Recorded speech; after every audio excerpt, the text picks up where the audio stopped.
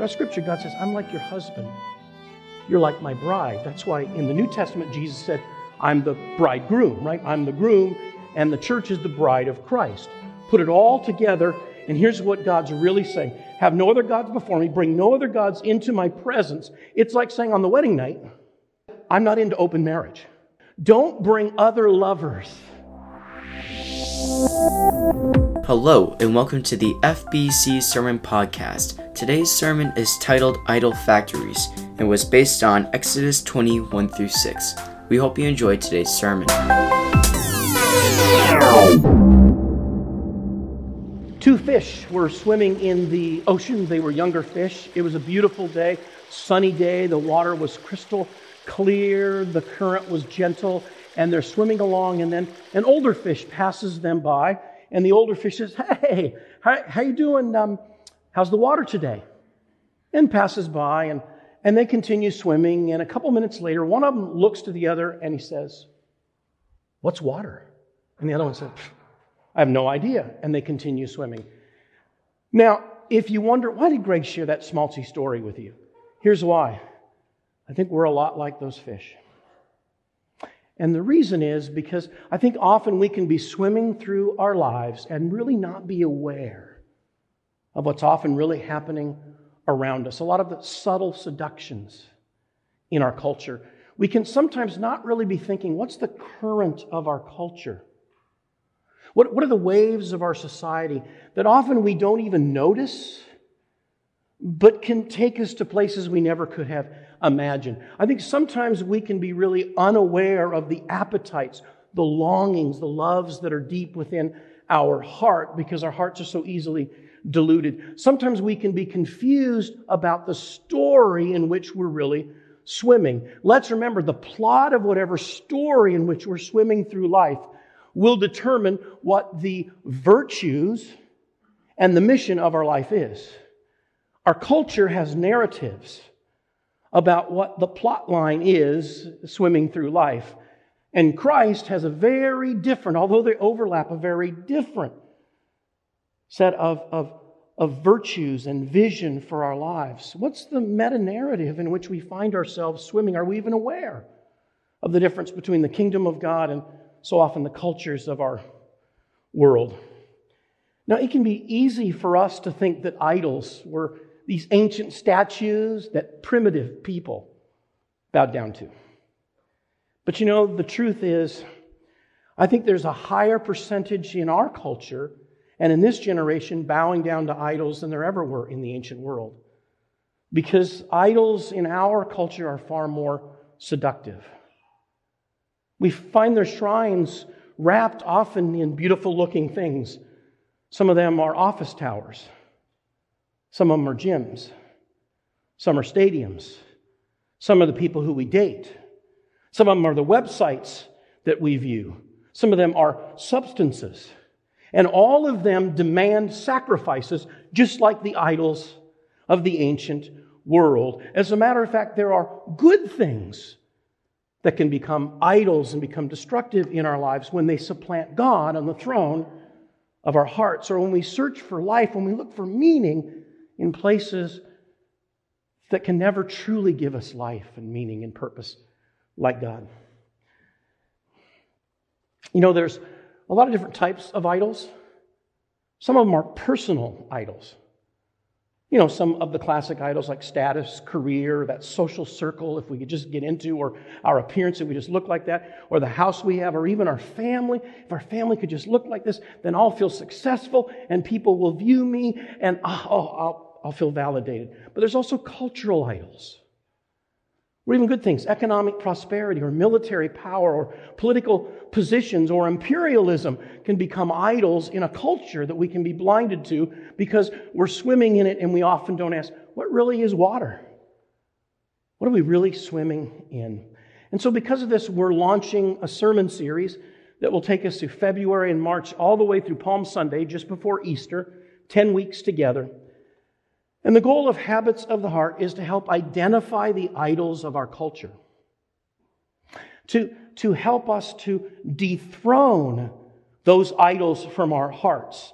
But not only dethrone those idols, but then develop habits in order to put God back on the throne of our hearts. Because if we just tear out idols and we leave it void, other idols will fill it unless we replace those idols with greater motivation for and affection for God. And habits are a key way to make that happen. Because habits are those small things that over time we don't even think about we're doing. Kind of like driving a car, right? When we first begin driving a car, we're thinking about everything, aren't we? Where's the clutch and all the radio's on, and windshield wipers, and okay, right? But then after a while, it becomes habitual and we're not even thinking about it. And so the things that we form habits in our lives help to create the virtues that help to train our hearts to supplant idols with deeper affection for God on the throne of our lives. Now, to begin with, let's join together in Exodus chapter 20. So it's on page 73 for those who are in the house. Those who are remote watching now or throughout the week, find Exodus chapter 20. Let's everyone join here together.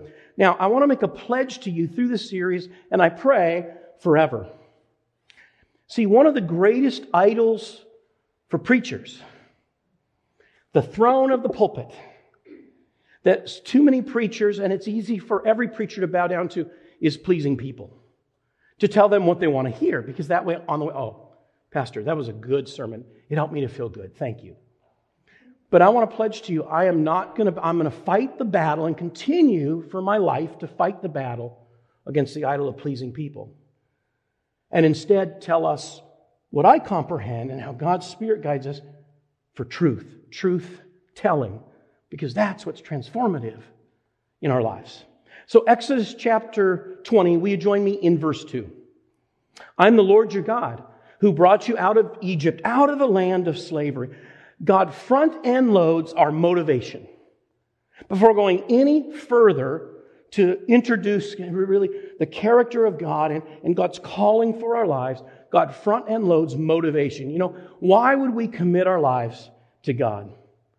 Why would we, through this sermon series, and I pray every day of our lives, why would we do heart surgery where we're ripping open our hearts and we're saying, God, would you expose my heart to the things that you're cheering on and those things you're going to convict me? Why would we do that? It's a lot safer to just leave it closed. Why would we battle against the idols of our culture, even though some of us can seemingly give us more instant gratification in the moment when we need a next fix? Why would we choose to sometimes live countercultural even when there's a cost? What's the motivation to follow Christ? Well, God communicates, I'm your God. Now let's remember who God's talking to. He's talking to runaway slaves. In the Exodus, God has brought these enslaved people out of slavery, liberated them, and now is covenanting to call them His own precious people. They were the lowest people on earth, socially, culturally, politically. They were slaves, and God set them free. That's our story. See, they were slaves in Egypt. We've been enslaved to sin and darkness and depravity and insecurity. They were set free because they put their faith in the blood of the Lamb. What a funky thing that God asked them to do. Take a lamb, sacrifice it, put a little blood over the doorpost. We know the story, but they must have been thinking, God, I don't know, but we trust God, so we're going to put the blood over the doorposts. And through that, God liberated them. We've put our faith in the blood of the Lamb, Jesus, whose blood covers over our sins and liberates us and sets us free to be God's people. In the Exodus, God had set His people free. We have been set free out of our bondage to sin and Satan and darkness. That's our motivation. What can motivate us more than the God who's the lover of our soul? The true, not the counterfeit God, but the true and the living God, who has liberated us on the cross to be His beloved, treasured people, not based on our performance, but because of His grace that we're now responding to in our everyday lives. Our motivation. Move to verse 3 then. It's natural out of this that this unique God, unique in all of human history, can say in verse 3, you shall have no other gods before me. Now it's fascinating because these words, no other God before, this isn't ranked choice voting, okay? This isn't saying before like, oh, okay, so as long as God's first, you can have other idols, other gods, other deities, other rival loves, as long as God's just 51%. That's not what this, it's not before in order. Matter of fact, the word before is the Hebrew word, it's a preposition that's actually connected, and it's the Hebrew word chal. And it's before like in the presence of. Kind of like you might say all the people were before the bride and groom, in the presence of the bride and groom for the wedding. What God's really saying is, you shall have no other gods in my presence. Now, throughout Scripture, there's a portrait where God calls himself our husband. Throughout Scripture, God says, I'm like your husband. You're like my bride. That's why in the New Testament, Jesus said, I'm the bridegroom, right? I'm the groom, and the church is the bride of Christ. Put it all together, and here's what God's really saying. Have no other gods before me. Bring no other gods into my presence. It's like saying on the wedding night, when we come into intimate relationship, God says, I'm not into open marriage. What God's saying is, listen, don't bring other lovers before me into the bedroom of intimacy with God, into our marriage relationship with God. See, all of us know the anguish of adultery. Probably all of us know someone who we've seen because of adultery. There was pain and hurt and betrayal. And Scripture describes sin, describes adultery, describes idolatry as spiritual adultery. See, in every decision we make, we're really saying, do I love God more, or do I love what seems like the quick fix of this? Which do I love more? Who am I going to sleep with in this moment? Am I going to be true to covenant, like a marriage covenant with God, or am I going to invite this into the marriage with God? It's almost like we're saying, God, this is really cool, but could you move over a little bit? I've got some more gods to come in with us. And so then naturally, verse 4 flows from this to say that you shall make for yourself no other image in the form of anything in heaven above or on the earth below or the waters below. You shall not bow down to them or worship them. Now let's understand what God is and isn't saying. This is not saying that symbols to point to God are bad. No, those can be good. Symbols that point to God are things like the cross or communion. We'll celebrate communion, the Eucharist, later this morning together. Or maybe artwork that's theologically informed that helps point us to the gospel story. Those are beautiful things. That's not what this is talking about. This is talking about anytime there is an image that takes the place of God. Isn't it fascinating? In the top 10. This is the 10 Commandments in the top 10. This is like the summary of God's message to humanity. This is the preamble to the covenant. This is like the table of contents to the law. And number 1, front-end loaded, is idolatry. Why is that? Because we were created to worship. God has created us with this insatiable desire. It's like there's a compass, a beacon in our hearts to worship. And when we worship God, we become more like God. We don't become gods, but we become more like God. We begin to reflect God into the world around us as beautiful witnesses of who God is. But every time we worship idols, every time we look for love and validation, hope and meaning and purpose in the wrong places, anywhere besides God, as what's on the throne of our hearts, we begin to be warped and we become more like that, whatever that idol is. If our idol is acceptance, we'll do whatever it takes to fit in. And we'll become vulnerable to lose ourselves and do whatever it is that whatever the crowd, wherever we're seeking acceptance, they'll own us. And we'll be vulnerable. If the idol we bow down to is body image, we will never look good enough and we'll feel like we're ugly. Matter of fact, my heart's broken for a younger generation who, especially women, I'll say men, but especially women, who have seen airbrushed photos and who have seen digitally remastered things, or porn, or social media posturing. And there's a generation, especially of women, growing up thinking, I'm not beautiful. Because when we bow down to the idolatry of body image. Now, once again, body image can be a beautiful thing, right? Satan can take good things and turn them into idols. But as soon as it supplants God, we'll never look good enough. If the idol we bow down to is love, then we'll do whatever it takes to keep the person who makes us feel loved. And we'll make sacrifices to that idol, whatever it takes for us to continue to feel loved.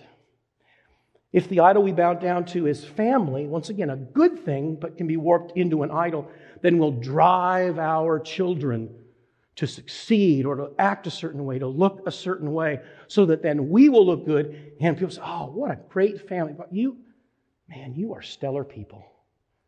And we're really feeding the idol in our hearts to look good.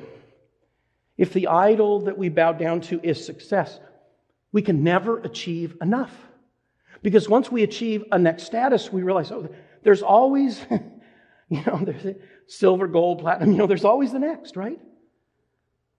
And we will feel like we're faking it because we don't feel like we can ever achieve enough. One other example, if our idol that we bow down to is marriage, we so want to be married, which is a beautiful thing. We so want to be married. There will be some people who will marry marriage and not a person. I've known people who married marriage and not a person. They just so wanted to be married that they were marrying the idea of marriage, and then they wake up someday into the future and think, why did I marry this person? Because they had to make a sacrifice on the altar of the idol of marriage in order to get married in a time where either wasn't God's call or however the sovereignty of God fits into it. And so now God speaks to our hearts in a powerful way. Move forward in verse 5. Because I, the Lord your God, am a jealous God. God is jealous? No, wait. Does this mean God is insecure? Does this mean God wants to control us? Does this mean God is a narcissist who says, listen, I'm so jealous. Put me first or I'm going to be really angry because I'm insecure, right? That's not at all what this is saying. Matter of fact, it's beautiful that God is a jealous God. Why is God jealous? Because we become whatever we love. And when we love God, we become more like God. When we love anything else more than God and goes onto the throne of our heart, we'll be warped by those things, and those things will own us in a fallen world. Just imagine with me that there's someone who we love, and they're in an abusive relationship. Probably most of us have been involved in some kind of gentle or more overt intervention with someone who's in an abusive relationship. It's extremely painful, isn't it? As we see someone in an abusive relationship who we know they're experiencing painful abuse, it's warping their self-image. They're being influenced by the control of someone abusive to them. You see, God is jealous for us. God is zealous for us. God is passionate. If you don't like the word jealous, put passionate in there instead. God is jealous for us, zealous for us, passionate for us, because God wants us to escape the abusive relationship with Satan, sin, darkness, insecurity, brokenness, and idolatry. And God is jealous, zealous, passionate with intervention so we would, by His power and the blood of Christ, break away from those abusive relationships with those idols, where we're seeking for validation, love, hope, purpose in counterfeit places, and longs for us to worship God, not because God needs our worship. God's perfect, complete community, Father, Son, Holy. God doesn't need anything from us, but because God knows that will shape us more like God and we'll experience real life and reflect who God is in a broken, damaged, wounded world. Well, how jealous is God? How zealous is God? God was willing to come in Christ and sacrifice His life on the cross for an intervention to empower us to break out of the abusive relationships with sin, Satan, darkness, and idols. So God front-end loads with motivation. God has brought us out of slavery to be His beloved, treasured people. And now this wraps up with motivation. Let's finish verse 5 and move into verse 6 to wrap it all up. Punishing the children for the sins of the parents of the third and fourth generation of those who hate me, but showing love to 1,000 generations of those who love me and keep my commandments. See, this is not saying, let's understand the whole counsel of God, how Scripture interprets Scripture. This is not saying, if the parents sin, God is just waiting to take out the next 3 or 4 generations. That's not what this is saying. What this is really saying is that the Hebrew word is really better translated visit. Matter of fact, the old King James said visit. In other words, the sins of the parents will be visited upon 3 or 4 generations. We see that, don't we? Generational sins.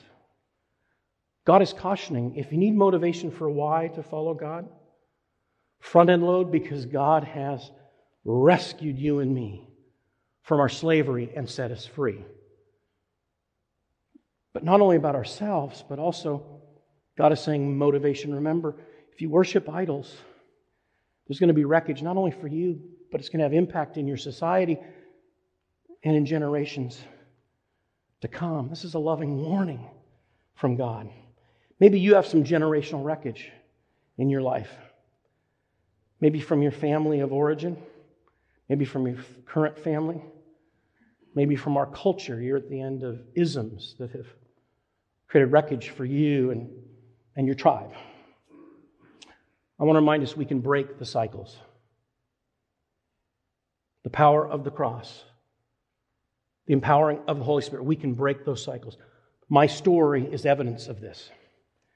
My parents, who I love deeply, both grew up in alcoholic homes, filled with incredible wreckage and violence and uncertainty. I never saw my parents drink alcohol.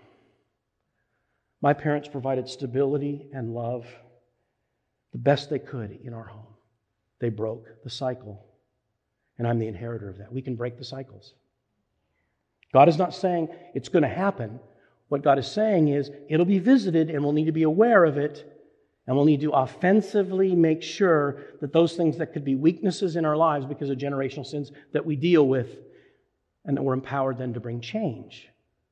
And we might be part of those thousands of generations that are blessed because of people who have supplanted idols, put God more deeply on the throne of our lives, and through that there's greater blessing for generations to come. It's also challenging because isn't it easy for us to think, this is a harmless little issue, sin. No one will know. This isn't going to hurt anybody. Isn't that our culture's mantra? It isn't going to hurt anybody. And I deserve this. And if you knew what I've overcome, you would understand why I do this.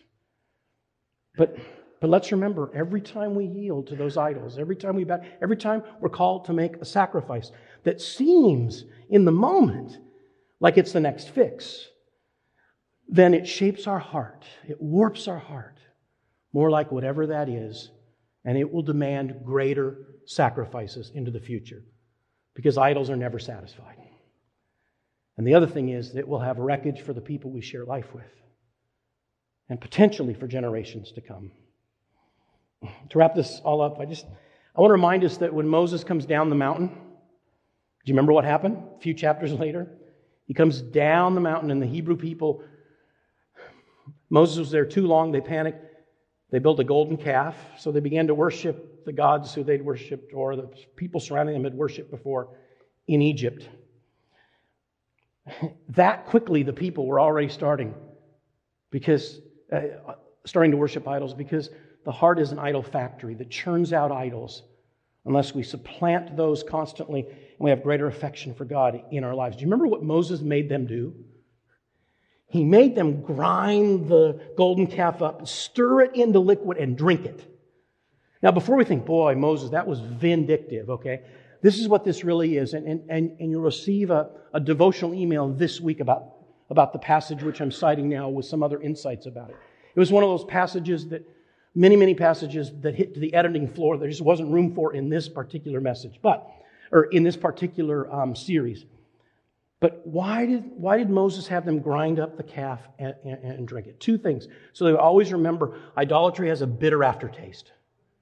It may seem like, oh, nice and shiny, but man, eventually, if we drink it, there's going to be a bitter aftertaste for us. And the second thing is to remind the people, don't think you can casually do this. It's going to internalize. It's going to be part of your system. It's going to warp your heart. The heart is an idol factory. The word idol or idolatry we read 234 times throughout Scripture because we become whatever we love. So here's the question. Here's our homework for the sun sets tonight. To take a few minutes and just reflect. What's really on the throne of our hearts?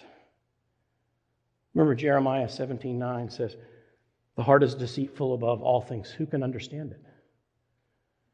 It's easy for us to deceive ourselves. Not what do we think should be. What's really sitting in the throne of our hearts? What might God be calling us to remove and to replace with greater love and affection for God, so that we desire God more than anything else in the compass, in the GPS of our hearts? Thank you for listening to this podcast. If you are interested in learning more about what we do here at FBC, please visit our website, fbcamherst.org. Also, consider subscribing to this podcast so you can get a notification when our weekly sermons are posted. Again, thank you for listening to this podcast. Have a great day.